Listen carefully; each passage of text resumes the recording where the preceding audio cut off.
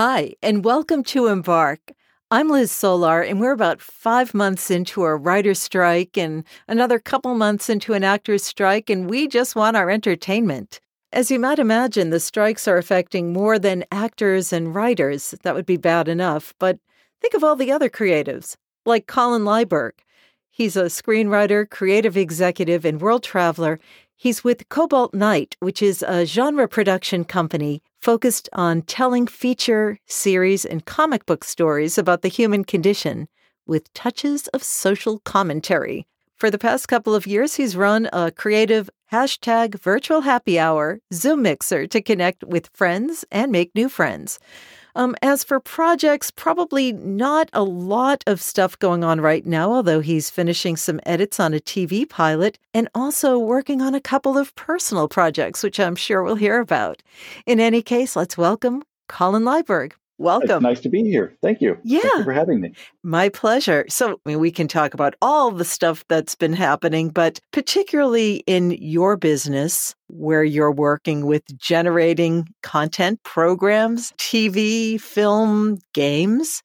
So you're involved in that world, developing it and pitching it, and we'll get to all of that. The digital age has made all of us authors and makers and writers and actors. Even if that's not our profession, everybody is a writer now. Mm-hmm. And now you don't even have to be a body to be a writer. You can be AI. And so that's one of the topics that we're going to cover today on Embark, the writer's strike, which I think the last writer's strike was 2007, 2008. And now there are over 11,000 people who are in the WGA, the Writers Guild of America, who are kind of sitting it out. And what does that mean? What does that mean for the industry right now, the industry of generating media, film, TV? First, I want to preface this by saying I am not a member of the WGA. Yet. This is just me speaking as someone who is in solidarity with them, who works in the business, but I am not an official member. And if you want to know the official positions, I'm trying to be as what I read and know of fellow writers, take what they have said, who get the actual emails from the negotiating committee, who then share it on occasion with the rest of us. Mm-hmm. So I'm trying to be informed, but I am not the voice of the WGA. Many of us can be in solidarity. Yeah. Being a writer is tough. People are not getting rich because they're writers. Correct. So I was just saying that to say that I'm trying to present the information that as I know it, which by the time this airs or 20 minutes from now, even while we're still talking, could potentially change because I am not privy to all of the information. Right. But in fact, I think probably overnight, there were some concessions that the studios were making to the WGA. As you said, the writers and now actors are on strike and have been for the writers for more than 100 days and actors for about a month or so because they are in negotiations with the big conglomerate known as the AMPTP that represents the big streamers and networks that have an agreement in place of how much you get paid for doing what sort of project, all sorts of various things associated with making a program or a feature film or television or sometimes even commercials. That's a different agreement so far as I know. To clarify, the AMPTP is the Alliance of Motion Picture and Television Producers. Yes. Okay. And there's about 300 or so in that big conglomerate. Obviously, the top 8 are like Netflix and Disney and Apple and Amazon, the studios you've heard of, but there's also lots of independent producers who you'll never hear of, and you might see a movie of theirs maybe somewhere down the line, but they are considered part of that big conglomerate. I've actually forgot the question now. There's just so much to get through. Well, yes. Talking about, there have been some concessions that the AMPTP have made, and I believe one of them is to let writers know how many people are actually streaming their shows. I had not actually heard that. That's good to know, actually. I read that. Why is that important? Why is that an important piece of the negotiation? In the olden days, back before streaming, and when you actually had Nielsen ratings and could figure out what was popular and what wasn't, the number one rated show on television or the number one new show on television or whatever it was called, those helped set advertising revenue for TV shows. When I was growing up, it was must-see TV, Thursday nights on NBC. That's the big one. There was a block of Seinfeld and Friends, and all those shows were on there. you knew what was popular because advertising rates were higher during those prime times. It's like now with the Super Bowl, you can charge $5 million for a 30-second commercial because you're going to have 100 million people watching. So when you know how many people are watching, you can determine what to actually charge for the advertising for the show. Streamers don't share that information. What they have been doing is they'll say, we'll give you X amount of money to make this show, and usually a little more than you would make as a writer on a network show, and that's all you get. Because I actually had read something about, particularly during the rise of streaming services, that writers will get paid kind of like one time to write the entire series rather than there used to be a process. We're going to write a pilot. We're going to see how it lands. And if it lands pretty well, we'll pick up the series and you will write every week, I guess, for this show for the 26 episodes that I think used to run 26, 30, somewhere in there. But you would be paid probably more episodically than lump sum. So it seems like, hey, we want you to write the whole series now. And there are limited series, so they're not as long. So there might be 6 to 10 episodes, but you're writing them all now. We're going to pay you lump sum to do it now. And then if it takes off, you've probably, made a bad deal for yourself. Yes, because in addition to working those in the old days, working those 26, 30, 42 weeks or whatever, you would also get paid residuals. When you would see a rerun on some other network, you got a small portion of the episode you wrote. If you're working for a year or two on a show, you might not work again for another 2, 3, 4 years while you're trying to develop the next pilot or get your next writing job. So it would provide you income while you are not working. But now when you have the one lump sum, not only you're not getting the residuals because it is airing again, it's shorter. So that makes it difficult to have as much money. That whole amount has to keep you going through the bad times as well. I mean, this is a gig economy anyway. So people who never were part of a gig economy, people outside of actors and writers and artists, they have now become guest stars in whatever business they're in. You could be the guest accountant or the guest attorney. So that is what the gig economy has given us. It's like, okay, here's your 3 months of being a quote unquote consultant. Your time is up. Thank you for your service, with no real benefits attached to it. So I want people to understand how most writers, actors, not everybody is Kate Winslet or Tom Cruise or Tom Hanks or any of the Toms that are working consistently. And for a lot of money, most people are pretty much apprentice type workers. Here's your gig. Now it's here today, gone tomorrow. So on one hand, a lot of these actors, writers can sit this out for a while because actors and writers know that, okay, I'm going to go back to my bartending job, or I'm working in the library, or whatever that thing is that people cobble together so they can actually pay their rent. And try to live the dream. Yeah, we're used to not getting paid for good or ill. Yes. Yes. So, we're used to waiting, and we can keep doing what has kept us afloat in the meantime. Relating to that, you said, not everyone is the Tom or the Kate or whoever. There's roughly 160,000 members of SAG-AFTRA, which is the Screen Actors Guild Association. I don't know what AFTRA stands for. The American Federation of Television and Radio. Yeah. So, yeah. Mm-hmm. So that's the guild for actors. Mm-hmm. There's 160,000 actors. Most people could probably name 100, 200, like the A-listers. Yes. There's roughly 15,000 WGA writers. Writers aren't usually well known. You can probably name a handful. Taika Waititi, also director. People who do other things other than just writing generally. Right. J.J. Abrams. Most of these people aren't the well-known ones. They're the ones they're your background actors. They're the ones who make a guest appearance in your favorite show. And if you looked at their IMDb credits, like, oh, you're in one episode, but I've seen you in a dozen things. You're a well-known actor, if you will, but you're not the A-list star that I'm coming to see.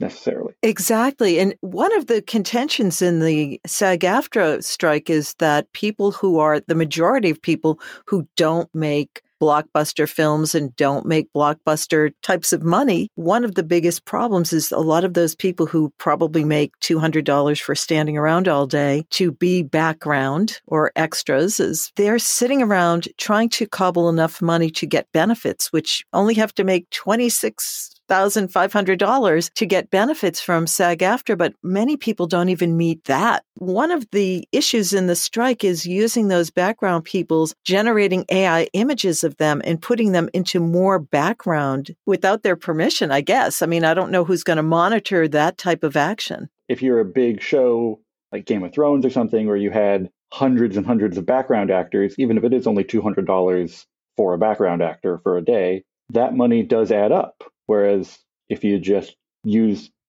a scanned image from another show, you don't have to pay that actor anymore.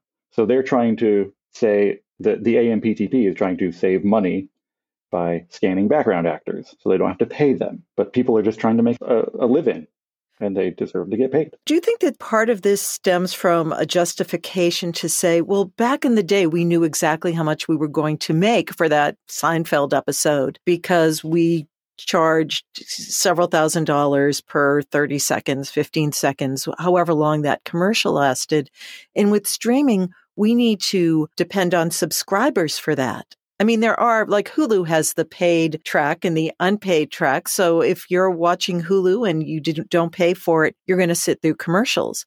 But there are people who do pay for it. They're never going to have to watch commercials. And so for most streamers, if you're Netflix, which seems to be a big target of a lot of this unhappiness, if you are a Netflix, well, what do you do with that? And is sharing those numbers a way of saying, oh, hey, if we show you these numbers, writers, will that make a difference? What if the numbers aren't as high as perhaps the writers suspect? I don't know what the numbers are, but I don't see the reason for hiding them. If they're not as high as we think they are. Netflix does release occasionally like, oh, this was our top to watch show. It had 3,000 hours in a day or something, or whatever the number is. Theoretically, that can give you some sort of idea of the number of people watching. If they do that for all the shows, it will likely show that they're not as popular as we'd like to think, so that they're hiding a bunch of bombs rather than they will talk about their hits all day long. Obviously, we want hits and we want popular shows, and that's oftentimes what makes the world go round is we're talking about the popular movie or the popular TV show. But Netflix has hundreds and thousands of TV shows, most of which probably don't show up on your to-watch list or even the algorithm saying you should watch this because you might like it. There are things that pop up on my watch list that I would never watch. And I'm thinking, that is, Amazon does the same thing, or it will come up in your social media feeds. You will love these boots. It's like, no, not so much. I wasn't even thinking about boots. There are some things the algorithms get right, and there's a lot more than it doesn't get right. Talk about the breadth of programs that there are now. Is that one of the issues that has to do with, well, we can't pay you as much because we have so many and the audiences are so small? I mean, back in the day, people would watch Seinfeld because it was one of the only games in town. Like there were only a few other shows that competed in that time slot. There were time slots that the networks deemed you will watch the show between 9 and 9:30. Now you can watch it anytime. That's one of the differences in programming now. Yes. I want to say in 2016 or 18 or somewhere like in the quote unquote height of the streaming era, there were 500 or so, 600 new shows or shows on air at one point, some of which were huge, massive successes. The Game of Thrones, the Breaking Bad, that sort of stuff that everyone knew about and everyone was talking about. But there were some tiny shows that you probably never heard of, but people still worked on them. They were still employed. Just because they're not known as well as other shows doesn't mean they shouldn't get paid. And so a show like Game of Thrones or Breaking Bad, Better Call Saul, or like now The Bear, that is a cultural touchstone. People are talking about it. People should get paid the residuals for it. And the money is there. They're just not sharing it. Only 2 people watch your show. you still deserve the residuals. So size does not matter in this case. No, they have the money somewhere, but if they share those numbers, Wall Street will get scared and their stock will tank, which means the executives, Reed Hastings and Ted Sarandos, aren't getting the $50 million a year that they're reported to. And so they won't be making as much money for the top execs. Right. I can't take out the hanky for that. If you're Right? making a couple Yeah. $1 million less of your $50 million for that show, you hate things to be like an us against them, but it really is sort of a little guy against the big guy, because producers, maybe back in the day, like the heyday of Hollywood, those producers were integral to the quote unquote production of that movie. They really cared about the story. People can say what they will about the old studio system. Here, it's so divorced. Producers are actually so divorced from the content and more attached to the revenues of whatever they're creating or whatever they're in charge of. I don't even know how much they're creating at this point. The AMPTP is not all producers. There are lots of independent producers. I work for an independent production company. The AMPTP producers, most of the time, aren't actually producing the show. They will hire a company or companies oftentimes to actually do the nitty-gritty of producing, who are the ones who are on set, who are giving script notes, who are hiring actors and the crew and all that stuff. So it's not the AMPTP oftentimes doing that. And there's actually a petition to have the producers portion of their name removed from the AMPTP, from actual producers. Like, you're not producers, we're the producers. Let's not conflate this. Interesting. But it is a money thing. It's the golden rule. If you have the gold, you make the rules. Yes. And Hollywood, for more than 100 years now, and the last couple years in particular, makes massive, massive profits, $1 billion, $1 trillion programs. Like Barbie has just, $1.5 billion or something. These companies on their quarterly earnings calls are, raking in record profits, talking to their shareholders. We've made so much money, blah, blah, blah, blah, blah. And then turn around and say, oh, we can't pay you. You can't have it both ways. But on the WGA strike official website, the negotiations, they've said, this is our proposal. This is what the AMPTP has offered or countered with. If the WGA got everything they wanted, being a talk between the two companies, likely won't happen. But let's just say if they got everything, they're asking for, roughly speaking, $430 million more a year that would go towards all 15,000 writers. And if a company is raking in billions of dollars, $430 million isn't that much. Drop in the bucket. It's a drop in the bucket. It is literally like, it's not even a quarter of a percentage point of how much these companies make. So we're getting into almost into, 5 months at this point, which is a lot of time. There have been other strikes, which were 100 days, I think 150, 153 days. The last strike of 2007, 2008 resulted in more Verizon reality TV. And it seems like people like reality TV. Reality TV, when it started, say, like The Real World, we're just going to turn on a camera and see what happens. You're still employing a bunch of people who are helping form a TV, even if there's not a script per se. Maybe ideas are being thrown out. But reality TV has morphed into shows that involve writers. What happens after this iteration of, before there was a rise in reality TV because, we really don't have to pay actors, quote unquote actors, writers as much.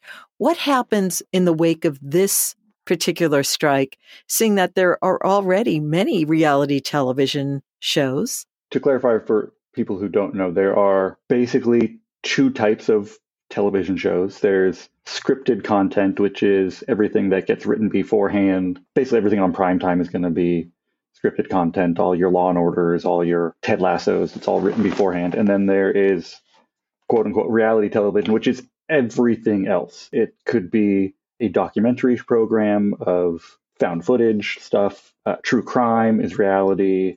The 90 Day Fiancé stuff is reality, where you're filming a bunch of people, following them around. So it runs the gamut of high culture or just popular stuff. Could be an ongoing show that's lasted 15, 20 years. Could be a one-off murder investigation, anything like that. There is a movement in reality television now to unionize. Bingo. That is one thing that could happen, maybe.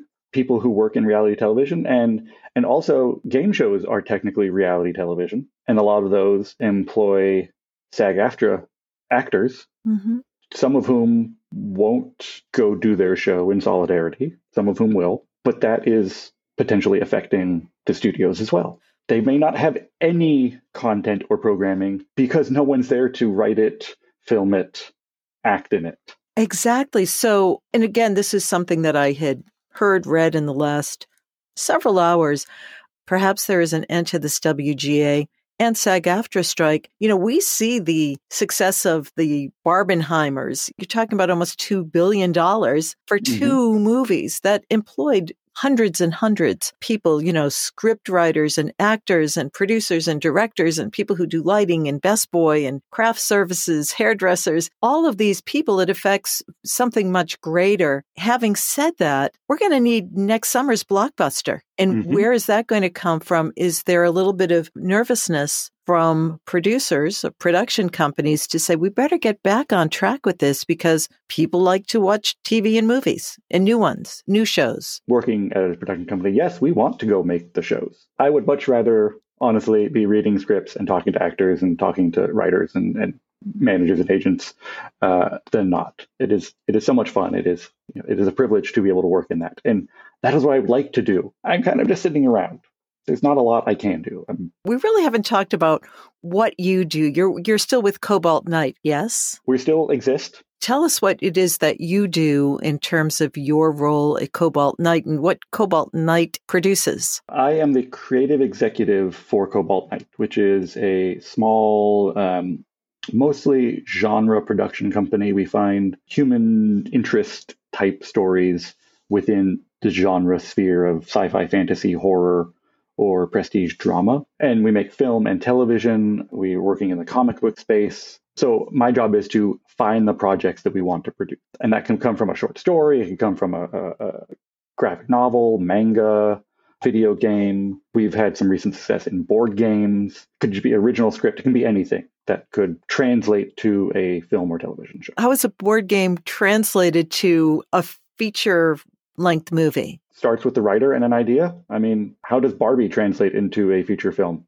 She's a doll who people play with, but it's $1 billion movie. Right. So it starts with the creative idea of a kernel of something, of an idea of Barbie. She lives in her dream world and all of a sudden thinks about death, and that spurs a whole movie. So it starts with the writer and an idea. I mean, Mattel, they're going to exploit their entire collection now because it works. Why are we so preoccupied? Because I know that you are interested in genre projects and sci-fi, fantasy, horror. And there has been such a rise in all of those. You can look at the success of Game of Thrones, Stranger Things, American Horror Story. Yeah. Why are we so fascinated with that? Part of the reason I think is the best genre pieces can talk about difficult to discuss issues in a way that kind of sugarcoats it a little bit. One of the examples that we talk about a lot at Cobalt Night is the original Star Trek series. At its heart, it was a space adventuring show. There's no denying that. But so many episodes dealt with other things. Had the first interracial kiss on network television, primetime network television. It dealt with American imperialism and the Cold War and immigration and so many other things, but you don't think about that aspect of it most of the time, unless you're, like me, a big Star Trek fan, because it is a space romp show.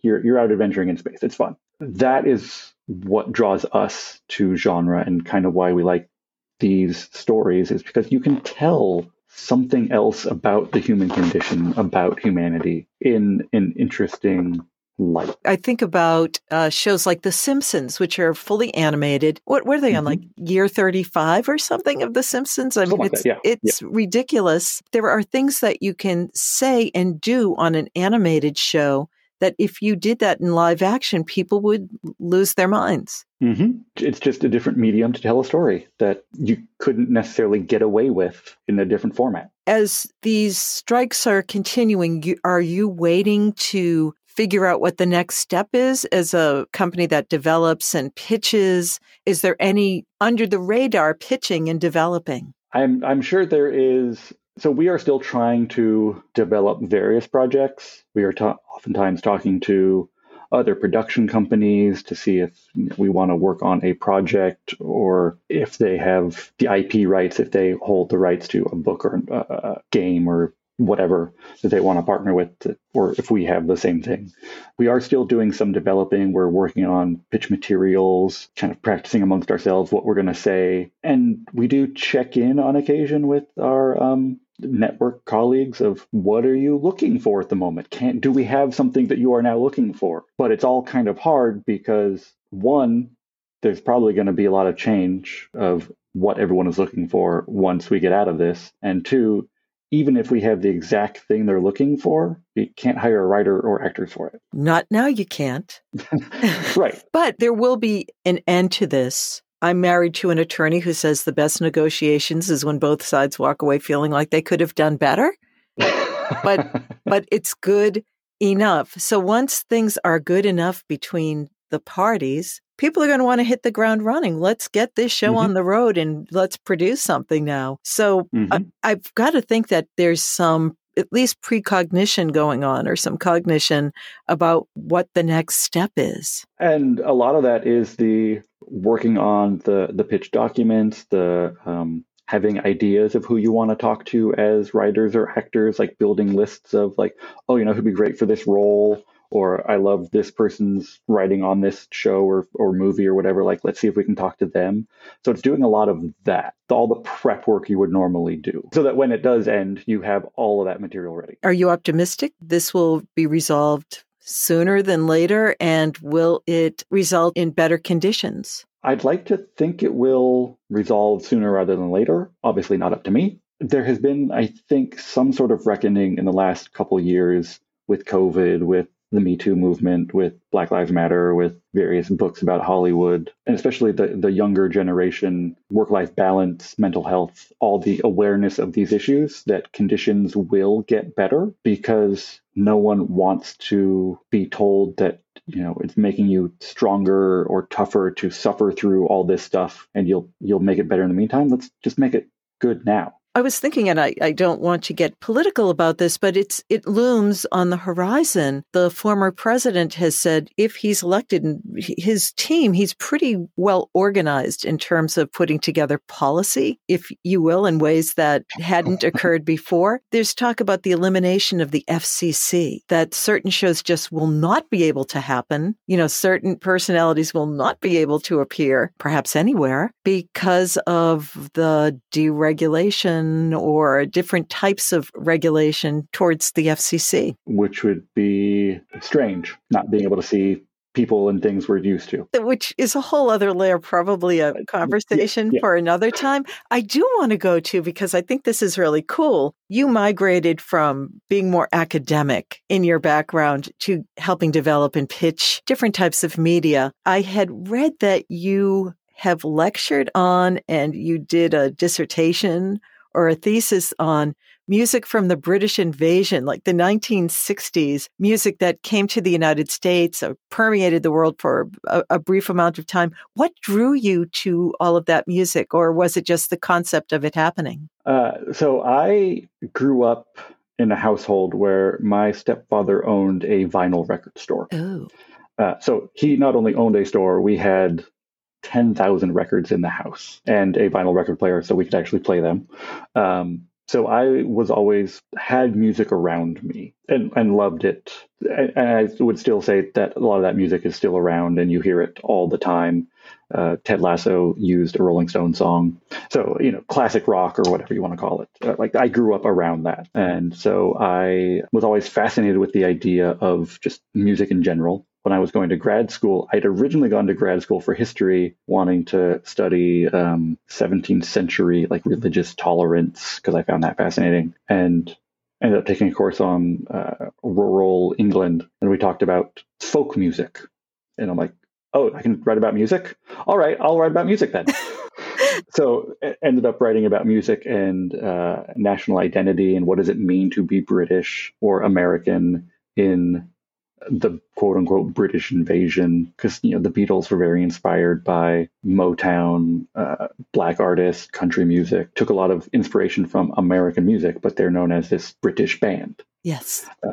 So I was fascinated by the idea of national identity and like, how do you see that through music or in the people who make music? So that's kind of where all that comes from. Do you see any parallels now in terms of, music that has a cultural root that has gained popularity with perhaps a whole different, either you could say type of person or generation of people? I think there has been so much crossover in styles of music. Not that there wasn't ever crossover before. The argument has been made that country and blues music, they have the same root. They appeal to a lot of the same audience. This year is, I believe, the 50th anniversary of hip hop.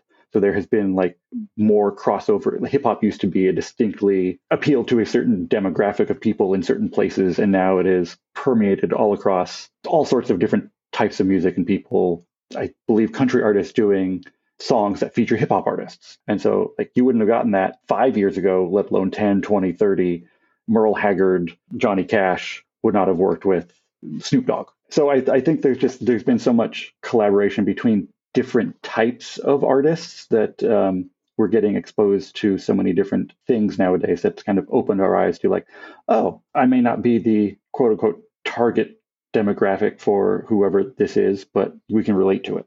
Right. So this melting pot, this social experiment, political experiment that started, 300 years ago is now permeating every corner of our culture. Really says so much about what we become attracted to if we have those choices. There have been shows that I would have never thought to watch. I remember telling people about Ted Lasso because one is one of my favorite shows now. Someone once pitched it as a workplace comedy that happens to be set at a football soccer stadium. If you don't like soccer, if you don't like comedies, that may not appeal to you. But like once you watch it, it becomes more than that. You said something about this earlier. It's really the humanity. So whether it is in a universe far, far away, or whether it's on a soccer field, we find ways to relate to those people, which is what makes scripted shows like novels so important, because how do we learn to empathize? We can't travel everywhere. We can't be everywhere. Not all of us are as privileged to see all types of cultural phenomenon. Books and TV shows and movies can bring us to places that we would never go and say, oh, they're really like us. Their heads are slightly larger and they're blue, but they have the same feelings. Yes.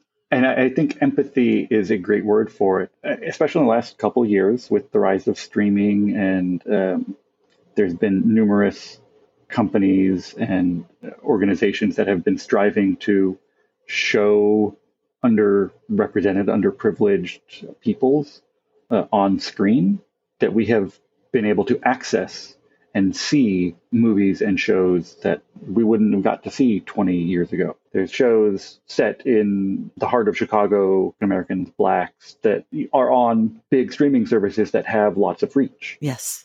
And so, we have the opportunity to see these shows and be like, oh, yeah, these are all awesome. I didn't know anything about X culture before. I think speaks to our educational system somewhat rather than necessarily who we are as people. But that is a different topic as well. This has been a great conversation, Collin.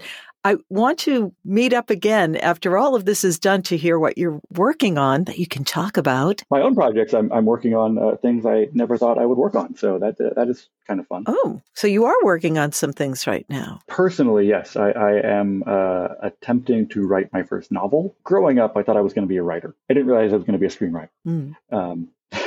I always had the idea. I wrote really bad poetry as a kid, really bad short stories. I was one of the novelists who never actually wrote a novel, but now I am actually writing it. I'm in the brainstorming research phase, but I'm finding it fascinating. And it's all coming together in my head so far. And soon I will be writing it down. It's a solitary pursuit. I wish you the best with that, because that's a huge achievement. Just sitting down and putting words on the paper is a good place to start. You can't edit what isn't there. The advice that I've heard is write drunk, edit sober, in whatever way you want to take that. Hemingway, I believe, said that. Yes, he did. Yes, he did. He was a wise man for that reason. Some good books came out of that. It's a real pleasure. We'll see you again soon. It was a real pleasure. Thank you so much.